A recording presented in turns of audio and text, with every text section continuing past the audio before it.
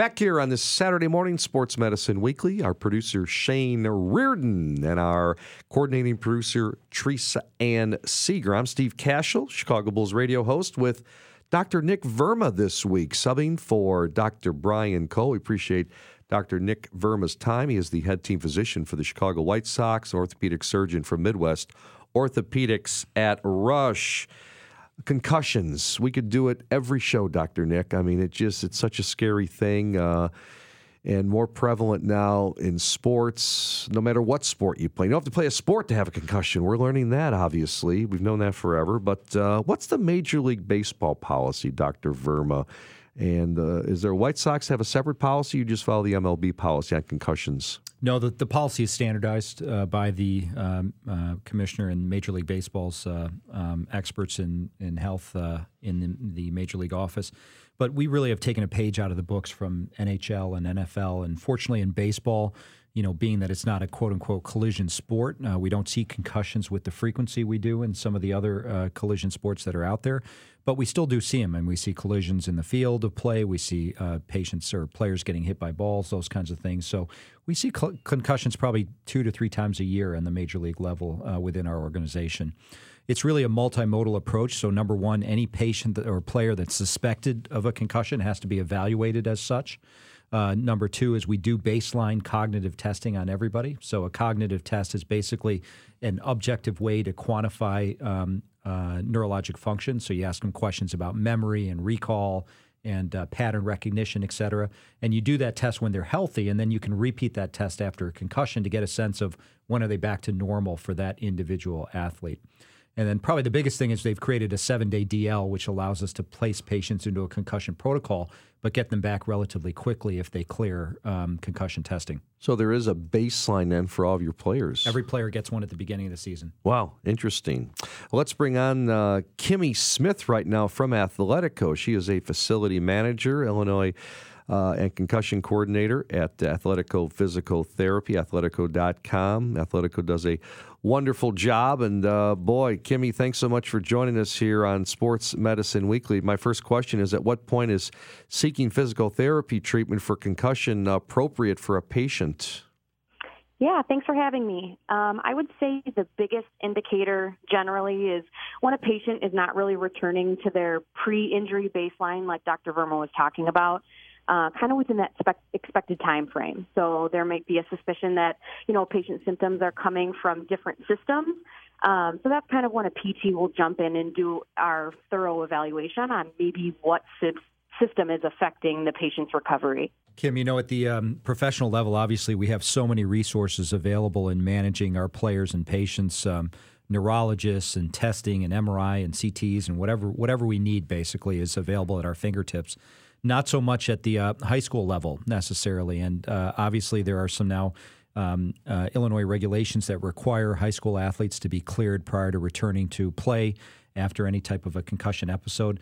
Talk to us about what resources Athletico has available to help manage high school athletes with concussions. Yeah, absolutely.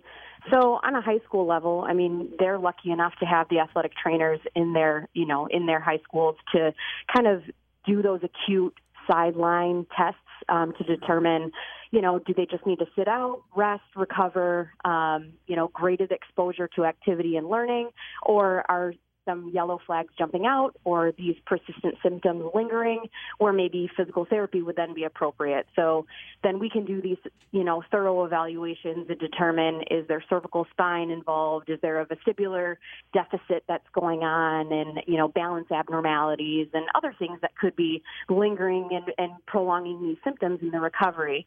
So I would say that then we at Athletico can run them through these rehab protocols in order to get them back into functioning at 100% learning activity, basically what they were doing prior to the injury. Kimmy Smith is our guest from Athletico. I'm Steve Cashel with Dr. Brian Coles. replacement for this week, Dr. Nick Verma. I almost caught myself there. I want to go back, Dr. Nick, to what you said, and bring Kimmy in as well on this, about the baseline test. How important is that? Again, I always bring up my two boys, 14 and 11, playing hockey, baseball, basketball, football, and one of my little guys fell off a bike, has never had a concussion in sports, the 11-year-old, but always wondering about, we never gave him a baseline test, but you do it for the Chicago White Sox. And I'll ask Dr. Nick first, and then Kimmy, how important in Athletico do you guys do this? Should we start thinking about baseline tests for our younger people out there participating in these various sports? So I think it's becoming fairly common, Steve. I know probably it's done universally at the professional organizational level. So for the NHL, NFL, MLB, probably Major League Soccer, I would assume as well. And it's certainly becoming much more common in collision sports at the NCAA level. And I would not be surprised to see that it trickles down to the high school level. And Kim, maybe you can talk about that in terms of the trainers that Athletico has in some of the schools. The problem is that many symptoms of concussion can be very subtle, right? And so it's hard to make a determination about when a concussion has happened, number one, and number two, about when a player is ready to go back, right? It's not like we can do an MRI and tell definitively, like we can with an ACL tear, that a concussion has occurred. So these are just objective ways for us to get a sense about if a concussion has occurred and when has a player returned to their normal status. Kim, you want to add to that? Yeah, sure. So the athletic trainers, a lot of the high schools will offer these baseline tests in the school for some of their athletes. We at Athletico also offer baseline testing at some of our centers. And I think these are essential in just kind of treating the patient as a whole. Like Dr. Verma mentioned, there's a lot of objective things that we use to evaluate and determine, did this athlete really sustain a concussion? And I think the baseline test is just another tool in the game. Not the end-all, be-all, but definitely a supplemental tool to help assist in the recovery. And Steve, I think it's particularly important for our younger athletes because we know that the impact of concussion on the younger athletes with the developing brain can be more severe. And they're also more at risk for what we call a second impact syndrome, which means that they've had a concussion, they've had an incomplete recovery, and then they get a second impact that creates a secondary concussion that can actually be, in some worst-case scenario, life-threatening. And so I think for the younger players, it's essential that we have them treated appropriately, evaluated appropriately, and cleared by a healthcare professional prior to returning to a sport. And Kimmy, I want to ask you, I know the most common symptom after facing a concussion, headaches and dizziness. How does physical therapy address those? Yeah, sure. So basically, the subjective complaints, what the patient is telling us is first and foremost just so important in helping us determine kind of, which system may be involved causing these symptoms of dizziness and headaches. It could be, like I had mentioned, their neck, vestibular system, just intolerance to exertion and moving and get their heart rate up. So physical therapists, specifically vestibular therapists, will do a thorough evaluation, basically to determine where the deficits lie. Is it their neck? Is it their eyes? Is it their vestibular system of their inner ear and balance system? And kind of pinpointing where these deficits lie in order to then treat the patient as a whole and get them functioning to their normal level.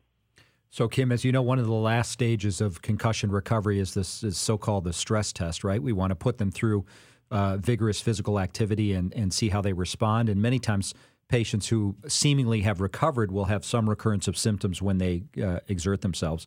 Can you talk about... Absolutely, with that autonomic nervous system. Absolutely. Can you talk about the protocols that you guys use to advance patients and how you know when they're ready to go back?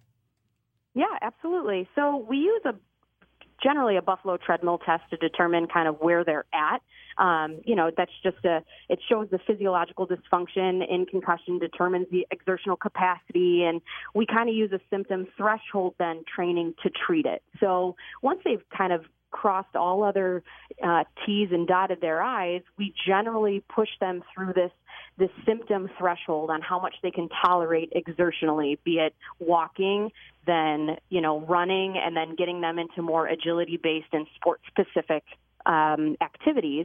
We like to call this return to participation protocol that we're using in order to just make sure they're achieving all of these markers in order to ensure safety with return to their sport. So we're running them through specific agility training and sport-specific activities and, bringing their hockey sticks in, bringing their soccer balls in, and running them through, drills and skills that they might see on a practice field in order to then clear them to then try a non-contact practice, a full contact practice before they're ever cleared to participate in a full game.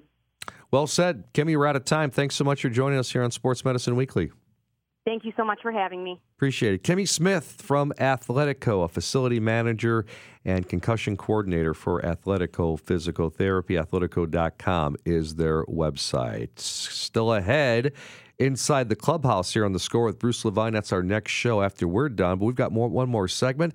We're going to talk about how Dr. Nick Verma and the Chicago White Sox medical staff plan the players' off-season workouts and how much time do they take off after the Major League season comes to a close, and also some tips out there for the Little League players and those maybe in high school. How much throwing should they do? A lot ahead.